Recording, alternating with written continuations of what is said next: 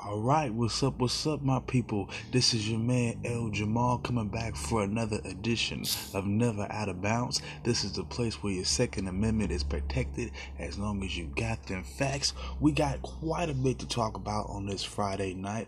A lot of stuff to touch back on and go over. A lot of stuff has occurred over the week. So let's get right into it, starting with the war on the street, like we always do at this time. And on Wednesday, we had another fatal shooting. This happened again in Southern California, this time at a bar and grill in the town of Thousand Oaks, for those of you who are unaware about that. But this is getting relatively mainstream news, so unless you're under a rock or not really trying to deal with it, you pretty much heard about this. But former Marine Ian David Long, he was 28 years old. He shot and killed 12 people, like I said, at the bar and grill. And it was in Thousand Oaks. Again, like I said, he was armed with a Glock handgun with an extended mag. There's a pattern here. I keep seeing these guys and I think there was one situation with a female, this being in Maryland over the summertime. They keep using a Glock handgun. I don't know what it's about, whether or not it must be the easiest gun to maintain or to obtain, for these crazy people. I'm not too sure what it is, but they keep coming in contact with these Glocks. Tell me, show me the way. Obviously, it's been stated now that this guy has had issues with postpartum depression, but actually post-trauma, PTSD. So we're talking about an Afghanistan, war vet, and he's dealing with these psychological issues. Again, I'm asking, how are these people getting weapons if we have these background checks? Why is it that this keeps happening? Now, again, I'm not for the taking away of guns, and I think that's what the conservatives and the right wing continuously, I think, miss, where they continuously mislead the people. I think they get the liberal, at least the government side of it, their notion of it, misconstrued, and they keep misconstruing that to the people. I think what it is, what we're looking for is a unique system that's different than what we've had, that's comprehensive across the board, meaning your white guy, your black guy, your Mexican guy, your Indian American, your citizens that are that's already been vetted, that's already been through these processes, already been through gun training, because that's what I think should be involved in purchasing a weapon. Why buy a weapon if you don't know how to use it? This guy already had military training. That's a little bit different. But again, if he's already shown a pattern of psychological issues, which is now what everybody's starting to report, then I think that needs to be a red flag as well. Why would that not be a red flag? I mean, it's easy to look at somebody's background. Oh, you have a felony. Well, maybe we shouldn't give you a gun, depending on what it was.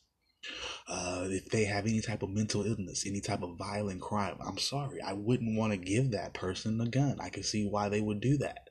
And I think if you actually did those background checks, you would see that you wouldn't have these problems.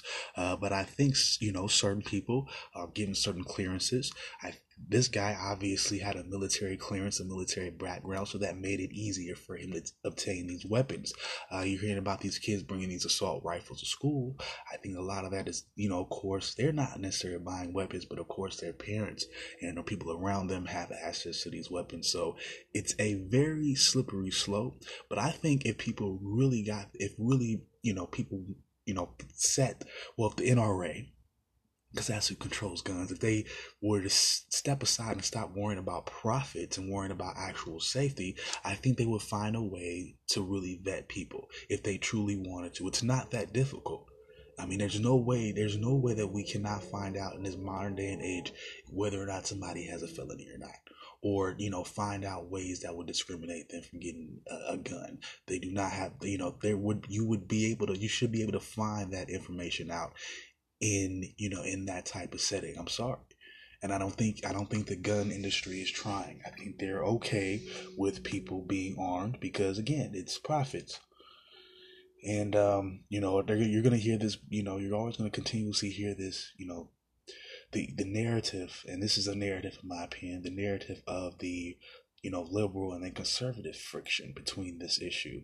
And of course, they're going to be talking to their constituents about this. And I believe that both sides, they're misconstruing each other. They're misunderstanding each other. I get it. I think people do need to be armed, but not everyone needs to be armed. And I think we need to be doing a real effort of making sure we're doing a process of vetting these people that are purchasing these weapons, and also curbing people that don't. Unfortunately, that's just the way that it is. Not everyone needs to have a weapon in this country.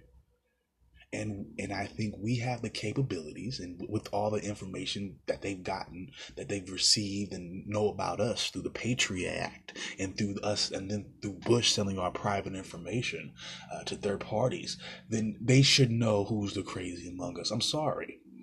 They know too much about us for them to be still trying to let us get away with stupid stuff. Come on now. You knew the guy had issues. He shouldn't have had guns. That's where somebody needs to address. That's the issue that we need to address. It's not about taking guns away. It's not about that. It's not about just making people killers. Stop with the argument. Leave the argument alone. Let's talk about the facts. The fact is the guy should not be having guns, and people that have mental issues, regardless of class, regardless of where they're at in life, regardless of race, should not be having handguns or any type of guns. Okay, I'm gonna move on from that. Let's talk about these election results. Of course, we had our midterm elections throughout our country earlier this week. We have some of the results now. Of course, we've gone over it. Of course, mainstream news and other news outlets have gone over it. But let's talk about it tonight. Let's talk a little bit more about it tonight. Of course, the Democrats picked up 30 seats in the House of Representatives, basically gaining back control of that. This was expected. The Republicans actually increased their hold on the Senate.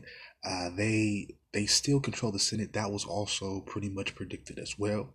The Democrats currently have 225 seats compared to just 200 for the Republicans. So it's not necessarily a huge margin, but of course it's a majority nonetheless in terms of the House of Representatives. There are 11 races left, and most of them are in California.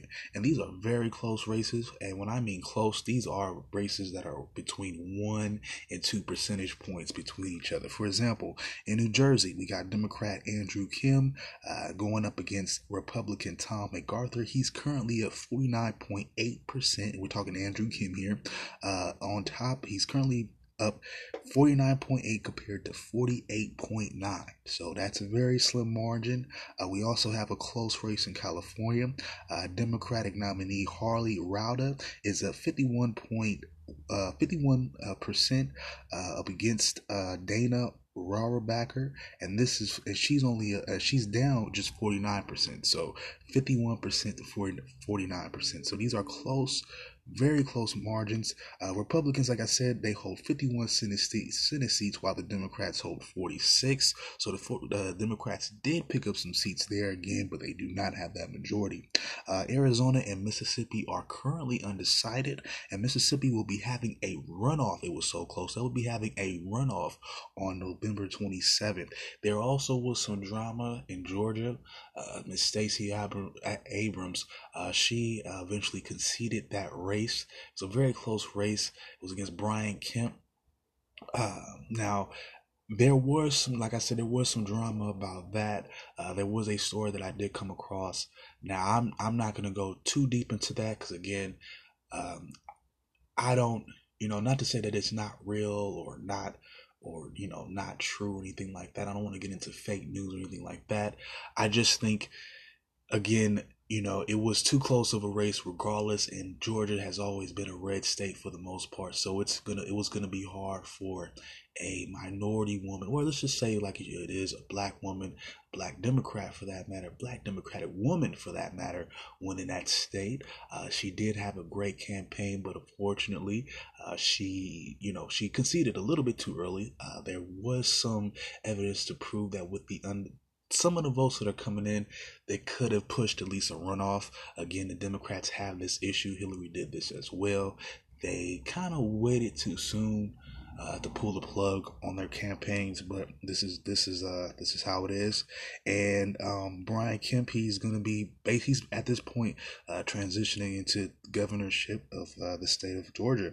And the last big news here is coming out of Arizona. 81% of precincts reported there, and so their votes are still being counted at the moment. And they have pretty much the tightest race right now, and this was one of those swing states that they were talking about to begin everything with. So their Democratic nominee Kyrsten Sinema, is up 48.9% on Republican candidate Martha McSally, who has 48.8%. So it's really close. These are still Senate and House seats. So I think the Democratic lead could be pushed in terms of the House of Representatives, and they could even close the gap just a little bit in the Senate. And it will be even more. And I think what we have now with the Democrats in control of the the House of Representatives, and pretty much the Republicans in control of the Senate, you're still gonna have that. Those opposites. So it's going to be friction, of course. Trump is not going to be able to just run around and have his little iron fist out there. And you can already see where it's affecting him, because that's going to segue me into my last little bit here for the word on the street and I'm pretty sure a lot of you guys, some of you guys may know about this, but our Attorney General, he was our Attorney General, Jeff Sessions was, basically he's put in his resignation. He resigned, but pretty much we know that means he was fired.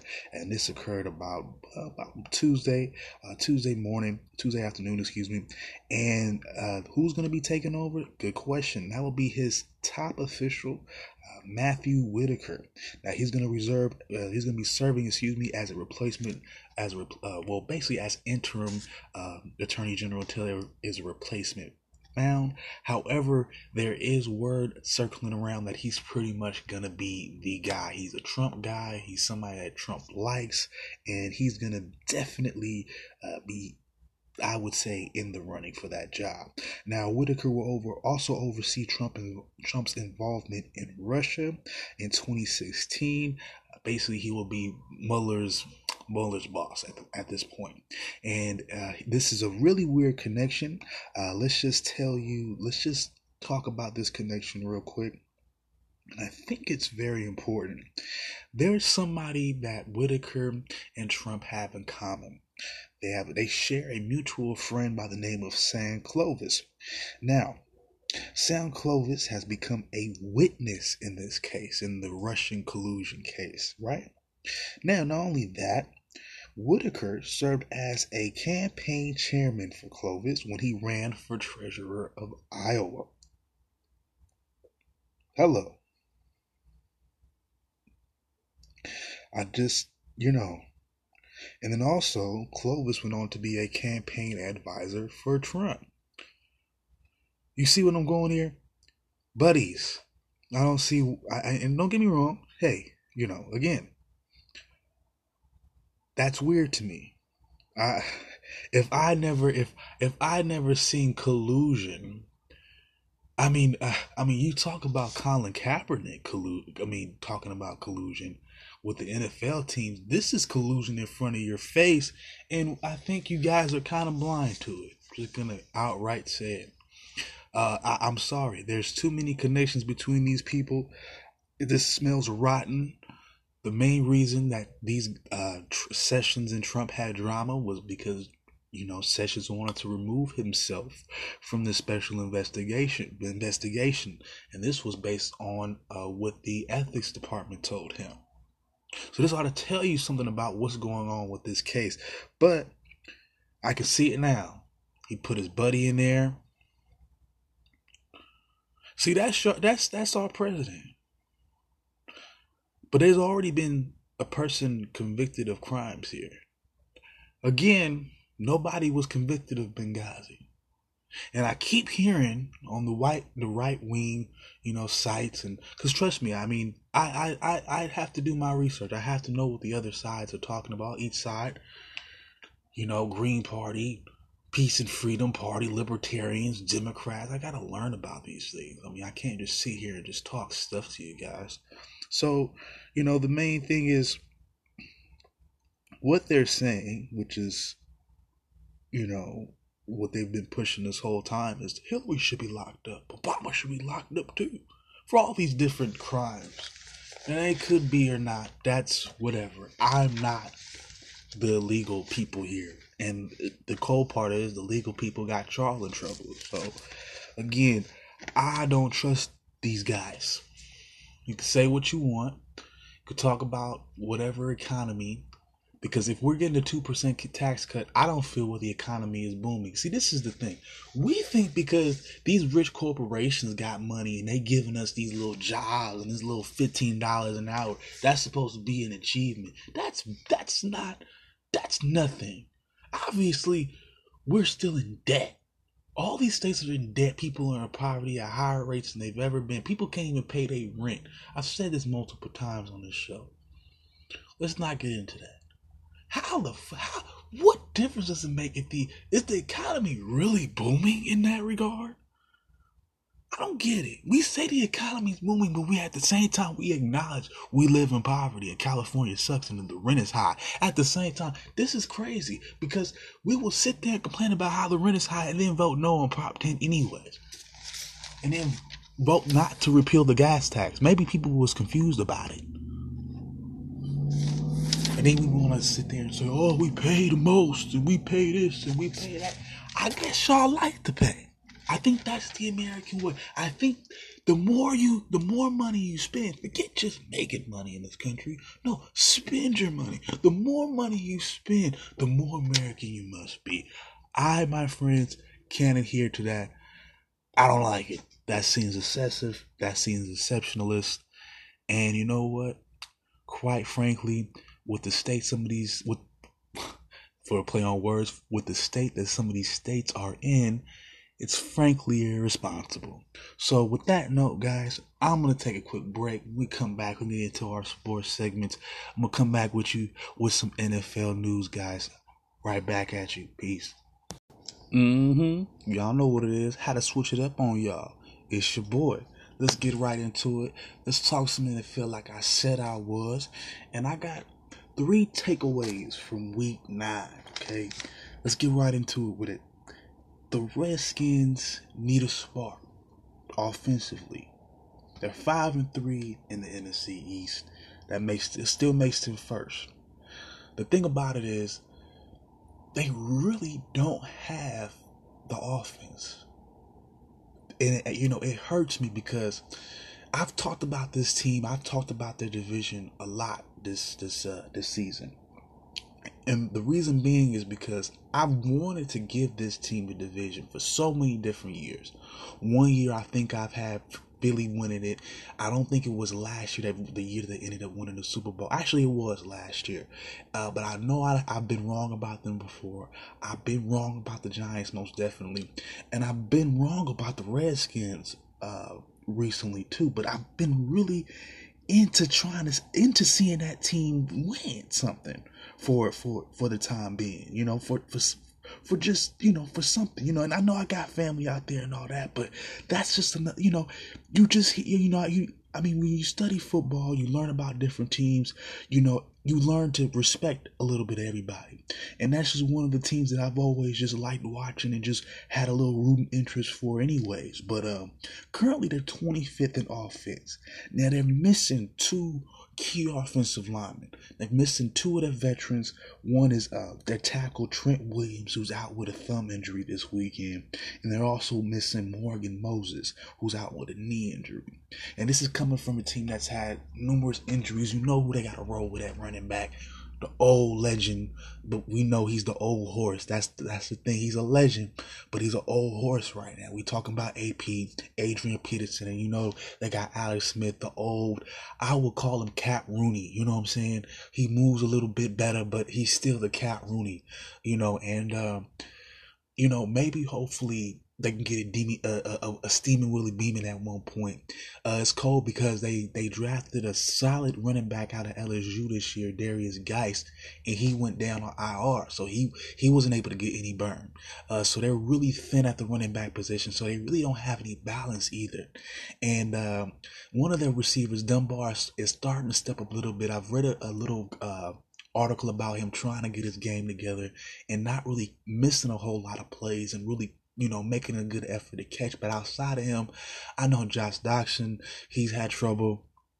And you can't really think of any real help they have at receiver, but they have a solid defense, and I think their defense, with the exception of a couple games, and if you think about it, the losses that they do have, mind you, they just have 3.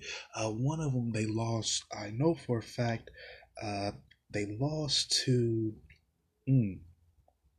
I know whoever they lost to had a solid, potent offense. It was the Saints. That was their. I didn't want to really talk about the recent loss too much, but I wanted to talk about that Saints loss. The Saints were one of the hottest offenses. We know what the Saints can do. So don't get me wrong. I'm not trying to give them a pass, but again, to be 5-3 where they're at and where they're at right now, I still think this is the team, with the way the Cowboys are playing, with the way a lot of teams are on the fence in the NFC. And I think they're really on the fence, to be honest with you, because a lot of them aren't really that good, but they have certain things propping them up. And I think the defense and their I think their experience that they have at the quarterback position with Alex Smith just might be enough if their receivers can come along. They might need to make a trade at some point. I thought the Clinton Dix pickup was nice. Of course, they did play against the Falcons, who are the cool thing about the Falcons is, they've had their ups and downs too, but they have a solid offense. They have a lot of good players offensively. So, I mean, it's inevitable they have a breakout game. So, maybe they can turn their season around. I don't know. And that's one of those teams that I'm talking about on the fence. So I think the Redskins still have a solid chance. It just looks ugly. But they will be playing the Buccaneers this weekend, and that should be an easy game for them. Buccaneers are in flux, and I'm going to talk about them a little bit later. So let's move on to my second takeaway. And Jason Garrett sucks, okay? He's 3-5 this year. He's only have one playoff win. His offense is currently 26, 19.2 points a game. We don't need to really talk about that, really. And the reason why I'm not going to really get on Dak too harsh is because those are personnel decisions made by their front office. I'm not saying that Dez shouldn't have been moved. I'm not gonna defend that move. I'm not gonna talk down against that move too much.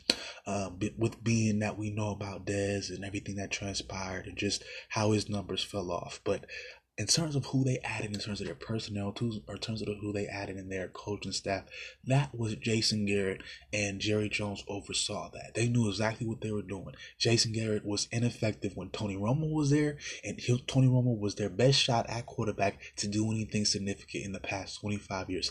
That ought to tell you something. And you know what? Maybe Dak might have been rushing to the fray a little bit early, because Tony Romo's injuries. And I think that might have been the issue. I think he could have done a little bit better by sitting behind someone, but Tony Romo is injury prone. He was not that great of a quarterback his damn self. There's a lot of overratedness about the Dallas Cowboys, and it starts with Jason Garrett, and it starts with his ugly smile, okay? That just smug, I got this no, you don't, dude. You and your owner. I'm really starting to think that Jerry Jones, I've been hearing it. I've been saying this myself. Now that the big time sports guys, they starting to say it too. So they get all the credit. But I've been saying this since at least 10th, 11th grade high school. Jerry Jones is the Al Davis of the NFC. I've been saying this for years. I might be crazy. You might not want to believe that. But he is the Al Davis of the NFC. And that team is like, And it's like I don't wanna just bash because I like Ezekiel Elliott and I like some of the things that they've been able to do. But you gotta win playoff games. You can't win playoff games. 3-5, you're in a position where you might not even be able to get to the playoffs. And look at who the leader in your division is. DC, I was just talking about them. The Redskins. There's no excuse. And I'm not going to get on Dak Prescott's head because, again, I think these are coaching, play scheme, schematical errors. Jason Garrett and his smile needs to get out of Dallas. And I will take Chucky for right now because I already know what Chucky is doing. At least we already know Chucky got time. We know what he's building to. This is the first year. It might fall all bad, but we know I believe he can resurrect that. We've already seen Jason Garrett for a long time in Dallas. He hasn't done nothing but smile and appease Jerry Jones. You don't need that, Jerry. You don't need a yes man. You don't need that anymore. Jimmy was your best coach. You wanna know why? Because he was a maverick. He didn't take no shit. He wasn't an ass kisser. He did his own thing. That's what made John Gruden right with the Raiders the first time. Let him do his thing. I am a Raiders fan. He is leaving Oakland. I am a Raiders fan. Get it right. You notice I didn't put a city on that. Because guess what? They moved. So I'm a Raider fan. I know Al is getting the Raiders right for Las Vegas for the future. I'm a Raider fan. I'm in it for the future because I'm a fan of the team. I knew that they were a moving team. Okay? But this right here is a situation where they think that they're high on the hog, but they really not. And until they make some changes, they're going to be stuck in the same situation. Why would they just get Alex Hearns in the offseason knowing damn well they was going to let go of Dez Bryant? Think about it. And Jason Witten retired. You had available receivers in the draft. Stop it. Stop making excuses, y'all. Just like New York and Eli. Let them people go. And cut ties. Learn to cut ties. And I wasn't going to have 3 points, but, well, let's just talk about it. He hurt his Achilles. I was going to say that was a smart move on the Saints' part, but Dez got an injury, so he messed up his Achilles, so he out. He out, y'all. So I'm just going to move on to my 3 questions for Week 10, starting with this one. Who leaves Tampa Bay first? Dirk Cutter or Jameis Winston? I know what you're thinking. Dirk Cutter. I think they do him like they did Cleveland. At the end of the season, they both can go. That's what I would love to see. Both of these guys are trash. And one thing I wanted to touch upon, one thing about Jameis Winston I wanted to touch upon is this other narrative too. That, I was watching the Rich Eisen show earlier today, and he started talking about Marcus Mariota of Tennessee, and your boy Jameis. And now, of course, for all of you guys who don't know, these guys were joined at the hip. I believe they were 1 and 2 in the draft. Jameis Winston went first, Mariota went second. Now, these guys go back to the college days. Of course, they were already comparing them. Like I said, they went first and second in the draft, of course. And, there was always a comparison of who's better, who should go first. Now, of course, in the beginning, a lot of people said Jameis. A lot of people said that he was more pro-ready. He played in a more pro-style offense, so on and so forth. They had a lot of stuff to say about Marcus Mariota. Now, of course, a lot of that because he came from a school like Oregon, where they run like a, like a read option as opposed to just going straight into the center, running the ball, a lot of, like I said, pro style, of course. And to be honest, I didn't really buy that argument then. I always thought that Marcus Mariota might have needed to develop, the rapport with NFL players and get that type of mentality, and also work on his actual mechanics. I think those two things he needed. I think he was already a winner. I think he was already marketable. I think he already, was a great football player. He was a great athlete.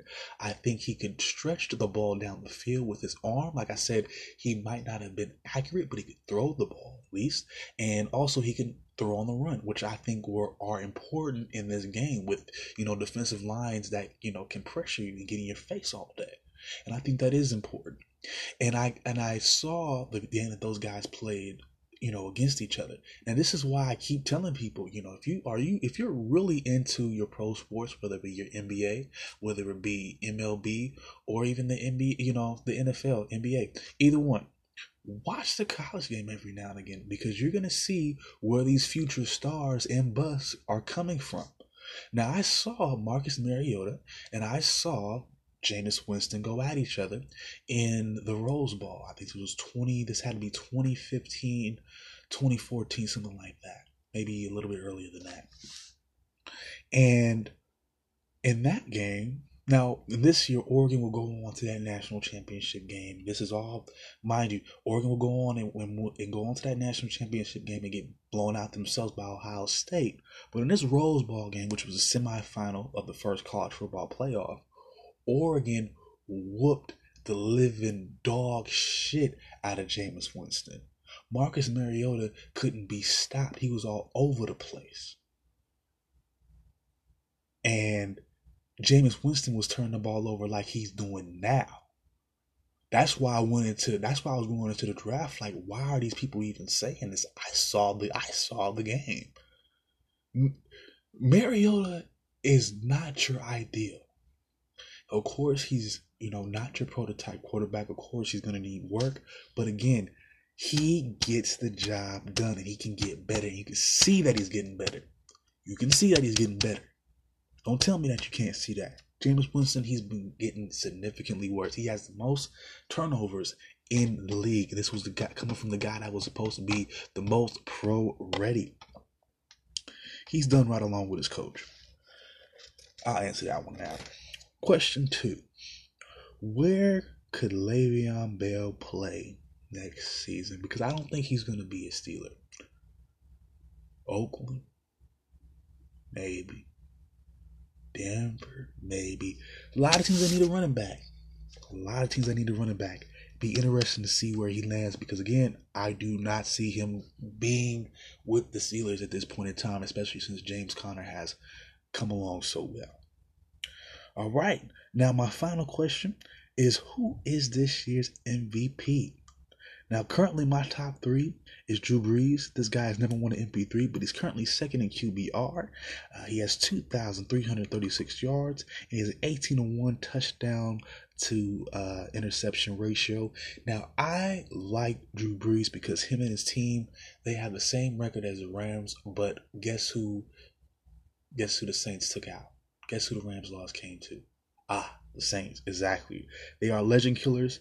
I think Drew Brees has the experience to get it done, and I think it will show when it comes down to winning the divisions, and when it comes down to gaining first place in the playoffs and stuff like that, and also winning in the playoffs. Drew Brees is the most capable of doing so. So he is my current favorite. At 2, I got Pat Mahomes. He's first in touchdowns and yards, first in QBR, and he currently has an 81 record, which is really significant for a guy that's his first year starting. Of course, he's not a rookie, but this is his first year starting. So definitely, having a great first year.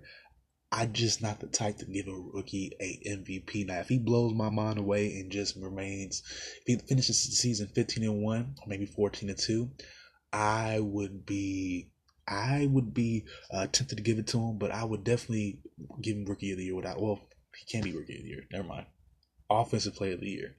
Without a doubt. And 3rd, we have Todd Gurley. He is a league leader in rushing, with 868 yards, and he currently leads the league in touchdowns as well with 12. I think with the way that LA is playing, he's a significant factor. His profile is going to keep growing.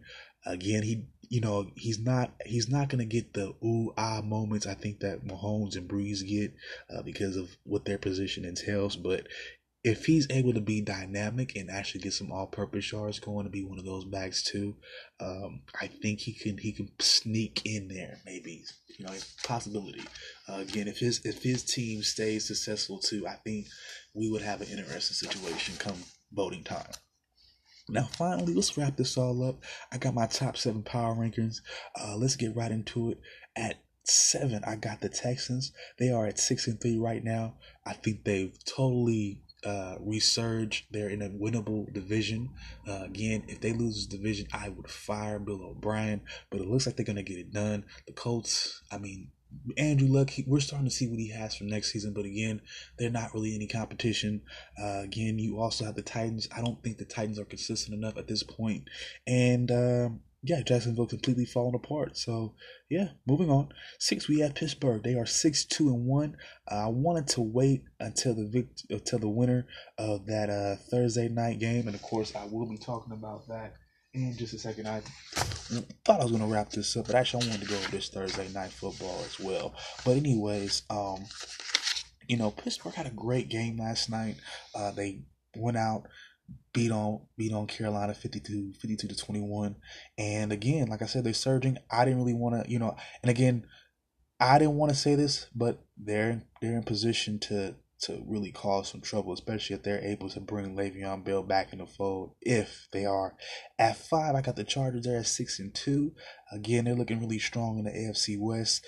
They gotta still play the Chiefs one more time, so you don't know how that could end up. We got the Pats at 4. They're sitting at 7-2. Again, they've come. They were sitting at, I think, 1-2 at one point in the season. Now they won 6 in a row. Again, they're number 1 in offense the past 3 or 4 weeks, number 1 in defense as well. But in that same amount of time, they're cruising. I think they sweep. They pretty much went out. I think they could pretty much win out. They have the potential to win out. They're winning that division hands down. At 3, we have the Rams. And I put them here because they've taken the L. The other two, of course, they have the same record, but they won last week. The Rams, they still look pretty good. They've been playing these close games recently. They couldn't get it done against the Saints, but again, I think they have just enough of an edge again to still be in the top 3. They are playing the Seahawks again though. This might be a close game, and if they're not paying attention, this could be another upset as well. So I will say that. At 2, we have the Chiefs. They're sitting at 8-1 again. Offensively, they're looking great. Defensively, they're looking trash, but again, their offense is carrying them. I don't think it lasts forever though, but for now, they're at 2. And at 1, we have the Saints. Like I said, they're the legend killers for this week. I gotta give it to them. They took out the best team in the league. They're 7-1. I like Drew Brees. Of course, he's my MVP at this point in time. And yeah, let's get into some Thursday night football. Like I said, and it was a big time beating from the Pittsburgh Steelers. Like I said, it was 52-21. Panthers moved down to 6-3. Like I said, the Steelers are at 6-2 with the tie. 6-2 with the tie. Let's get into the stats. As far as passing goes, Cam Newton went 23 of 39, 193 yards, 2 touchdowns and an interception. So not necessarily a bad game from him, but of course he had that interception there, so that doesn't help. In terms of rushing, we have Christian McCaffrey, leading the way, 77 yards, touchdown. He also had two receiving touchdowns to add to that, and also Greg Olsen got 40 yards worth. And in terms of defense, Eric Reed led the way. He had 9 total tackles, but he was ejected in the third quarter after an unnecessary roughness call. He laid a late hit to Big Ben, and he also claims he was drug tested by the league after the game. This would be his 5th time this season that has happened to him, so that's some weird stuff if it's true. Now, also in terms of the Steelers, Big Ben, he went 22 of 25, really crisp passing. I thought he played really well. 328 yards, 5 touchdowns. James Conner also had 65 yards and a touchdown.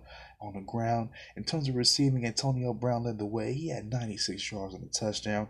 Juju Smith-Schuster comes up with 90 yards on just 3 catches. He also had a touchdown. Vance McDonald, the tight end, running back Jalen Samuels, and another tight end, Jesse James, all catch touchdowns. Ben Roethlisberger was handing them out like hotcakes. And on defense, John Bostic led the way with 10 total tackles. Again, I think the Steelers are in the driver's seat. I hate to admit it. I talked some shit about them earlier this year. I will eat crow on that. So on that note, y'all, I'm going to take another quick break, and we're going to just go over some brief MLB free agency stuff, some free agency signings real quick, and we're going to wrap everything up with some NBA news, too. We're going to talk some Lakers, and yeah, we're going to get into it. All right, y'all. So we're going to wrap this up for tonight. Now, like I said, we're going to get into some MLB free agency real quick. And CC Sabathia signed a 1-year deal with the Yankees worth $8 million. Currently 38 years old. He had a 9-7 record last year with a 3.65 ERA. Decent numbers on both ends of that spectrum. And also, he was a 6-time All-Star, so he's looking to wrap his career up. Maybe get one last title push. We all know that's Vallejo's own Bay Area. Stand up, salute your boy. Doing his thing for so long. I think he's played for about 16 years. It goes back to the Brewers as well. I don't think he was on any Cali squads, though. I don't even think down south either. I can't even say he played for the Angels or those guys, but definitely a great pitcher. Of course, with age, you wear down a little bit, but when he was at his prime, he's one of the best pitchers of all time. So, of that era at least, one of the best of that time period. The Yankees, some other news with the Yankees, they're looking to sign one of their other pitchers, J.A. Happ, and they're looking to also trade Sonny Gray. Stop poaching the A's. I wanted to add that there just for the Yankees. Stop poaching small markets, please. Thank you. David Freese, we all know about him, the infielder for the Dodgers. He also signed a 1-year deal with them that was worth $4.5 million. He averaged .388 during the regular season, but during the postseason he was .364 with 2 home runs. He also hit 60 RBI, so pretty decent numbers. He can definitely hit. He's a good power hitter. He definitely got some home runs during the Cardinals World Series run, so he's always been a good power hitter. I'm glad the Dodgers made a smart move. And we still got some other notable. These are the most notable free agents still left there on the market. Of course, we have Manny Machado, the third baseman. Now he's currently a free agent. Now he could be re-signed by the Dodgers, of course, but he's also getting interest from the Yankees, Phillies, and also the Chicago White Sox, as well as the Marlins. Bryce Harper, the big-time outfielder for the Nationals, his contract is up as well. He's getting interest from the Cubs, the Dodgers, the Cardinals, and the Phillies. Now, imagine if the Dodgers, because I know they have deep pockets, imagine if they was able to get Bryce Harper and was able to get Manny Machado to come back. That'd be sick. Patrick Corbin, a good, decent pitcher out there. He's also hitting free agency. Now, he currently plays for the Diamondbacks, so they'll be looking to retain his services. But also the Mariners are expressing interest. Guess what? The Dodgers as well, and also the Yankees. And finally, we got Michael Brantley, another good offensive outfielder. He plays some defense as well. Now, he currently plays for the Indians, but he's also getting interest from the Mariners, the Yankees, as well as the Giants. So as that comes along, I will be notifying you of that stuff, because these players, I need to know where Bryce goes, because I said it, I've heard a lot of other people say it. We're not really in belief that he's going to stay at a national next year. I don't think anybody that I've come across thinks he's going to stay a national, so it'll be interesting to see where he finally goes. It will blow my mind if he stayed in DC, though. But let's move on to the NBA, and like I said, let's talk about the Lakers real quick. We all know about LeBron coming there in the offseason. We don't really need to get into that. We already know. But currently, we are getting in, to the almost the middle of the second month of the season, and they're currently 5-6, 10th in the Western Conference. Now I know we've been trying, we've been hoping for a turnaround a lot. Well, I know the fans. Me personally, I'm a LeBron fan, not necessarily a Laker fan. My favorite team is the Trailblazers. Now, their last game was a win against the T-Wolves, 110-1, 114. This was on Wednesday. LeBron did his thing. He was close to a triple-double, 24 points, 10 rebounds, also 9 assists. Kuzma had 21 points as well. Brandon Ingram, also helped out with 20 points. In terms of the guard situation, because we know about their controversy, Rondo had 2 points and 10 assists, and Lonzo had 3 points and 6 assists. Now, the Lakers lost 5 of their first 7 games, but they won 3 of the last 4. Apparently, Luke Walton had a meeting with Magic Johnson, and of course, he had to magically turn things around. Funny how that works when your job may be on the line. I think they're going a little bit too far on Luke. I think he's a solid coach. I just think the Western Conference is a really good conference. They only won 35 games last year. They were projected to get 48. That, of course, put them out of the playoff picture. And I think eventually they'll get it together. It might be around sometime, maybe the middle of next month or even January. It might start to click, and it might not even really get really good until maybe even February, March, until they hit their groove. And it might be too late to really get that solid playoff spot. Just looking at who the top 3 teams are in the West, we have the Warriors, of course. We have the Nuggets, of course, and we have the Blazers. Now, the Blazers, they've been a playoff team the past couple of years. The Nuggets, of course, are a surprising team, but they do have a deep and a good roster, and we already know what the Warriors have. I don't think the Lakers are on the level of these 3-4 teams. We already know about 4 and 5. We already know about the Spurs. Now the bottom 3, we got the Clippers, the Kings. Sorry, the Grizzlies, the Clippers, and the Kings. Now, it's so hard. It's so hard to gauge and to guess because you still have the Rockets out there. They have a capable. They look like they have a capable roster. They on paper, maybe they can get Jimmy Butler to come and help them out and turn things around. You hope, you hope for the best for players like James Harden and CP3 to eventually turn around and help that team. So I will give them, them getting their stuff together. The Kings could fall off. The Lakers could, get into that bottom stretch. But this is a team that I don't really see getting. I see them getting 41 wins. And that puts them, I would say, at this year, I think puts them at 8. I think they barely sneak into the playoffs. I think the Kings, of course, they become the King. Well, I think they're a little bit better, but they just kind of missed the playoffs. The Clippers, they probably maintained somewhere around 7 or 6. The Grizzlies, they kind of fizz away. The Rockets come together. The T-Wolves kind of get their act straight. Actually, maybe not even them getting their act straight. You might even see the Jazz get their act straight just because of what they were able to do last year. And then you also see the Kings, like I said, become the Kings. But I don't see the Lakers getting more than 41 wins, and I barely see them sneaking in, the playoffs. This is not, of course, this is going to be a roster. Now, mind you, I've heard 47, 48 wins, 45 on the low end. I've heard some people, some of these pundits, these sports guys even say up to 50. I don't see it. Not in this Western Conference.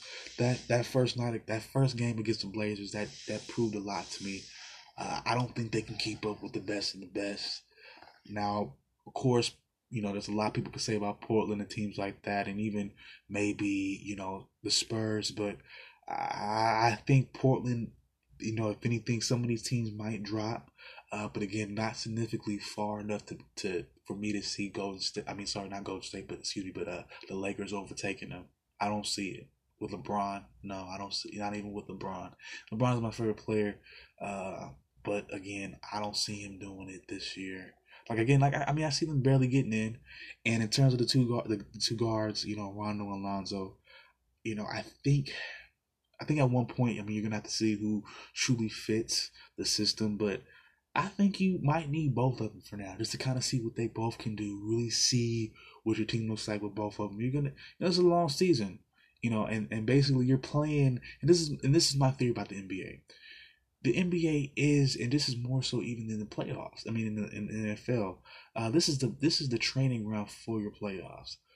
Depending on how good you play, you're gonna be playing these exact same teams in the playoffs. You're playing them 6 times out of a year, 4 to 6 times a year, and you're pretty much learning these teams in and out. And I think that the team that's gonna eventually, be able to beat the Warriors, which is not gonna be the Lakers just yet. They're gonna have to come from the Western Conference, but it definitely won't be the Lakers this year, y'all. It definitely not gonna be them. And one more thing I wanted to talk about was last night's game.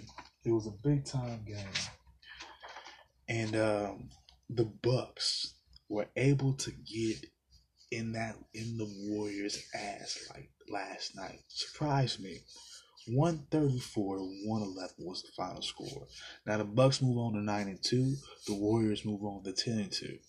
And the Bucks played so dominant that game. Let's talk about the stats, and I'll talk about how it looked to me. Giannis, of course, he gets 24 points, 9 rebounds. Eric Bledsoe had 26 points, 6 assists, and also Malcolm Brogdon also had 20 points. But this team looked to be fired up, looked to be energized, and just now anybody who's listening to me, answer this question for me. Hit me up on Facebook. Hit me up wherever some of you guys got my number. Answer this question for me. How has Durant been playing overall this year? I haven't been able to catch all the games. I caught this game, and he got 17 points, right? And I'm wondering, what has he been averaging this year? Does he have like a 30-point game yet? A high 20-point game yet? Because I've been seeing a couple games where he's been getting like 15 points, 17 points, 14 points. I'm trying to figure out what that's all about. Klay Thompson had 24 points, and Steph left in the third quarter with a adductor sprain in the left leg. I don't even know what that is, but he will be out for Saturday's game. It was significant enough for him to get an MRI, and he looked like he might miss some time.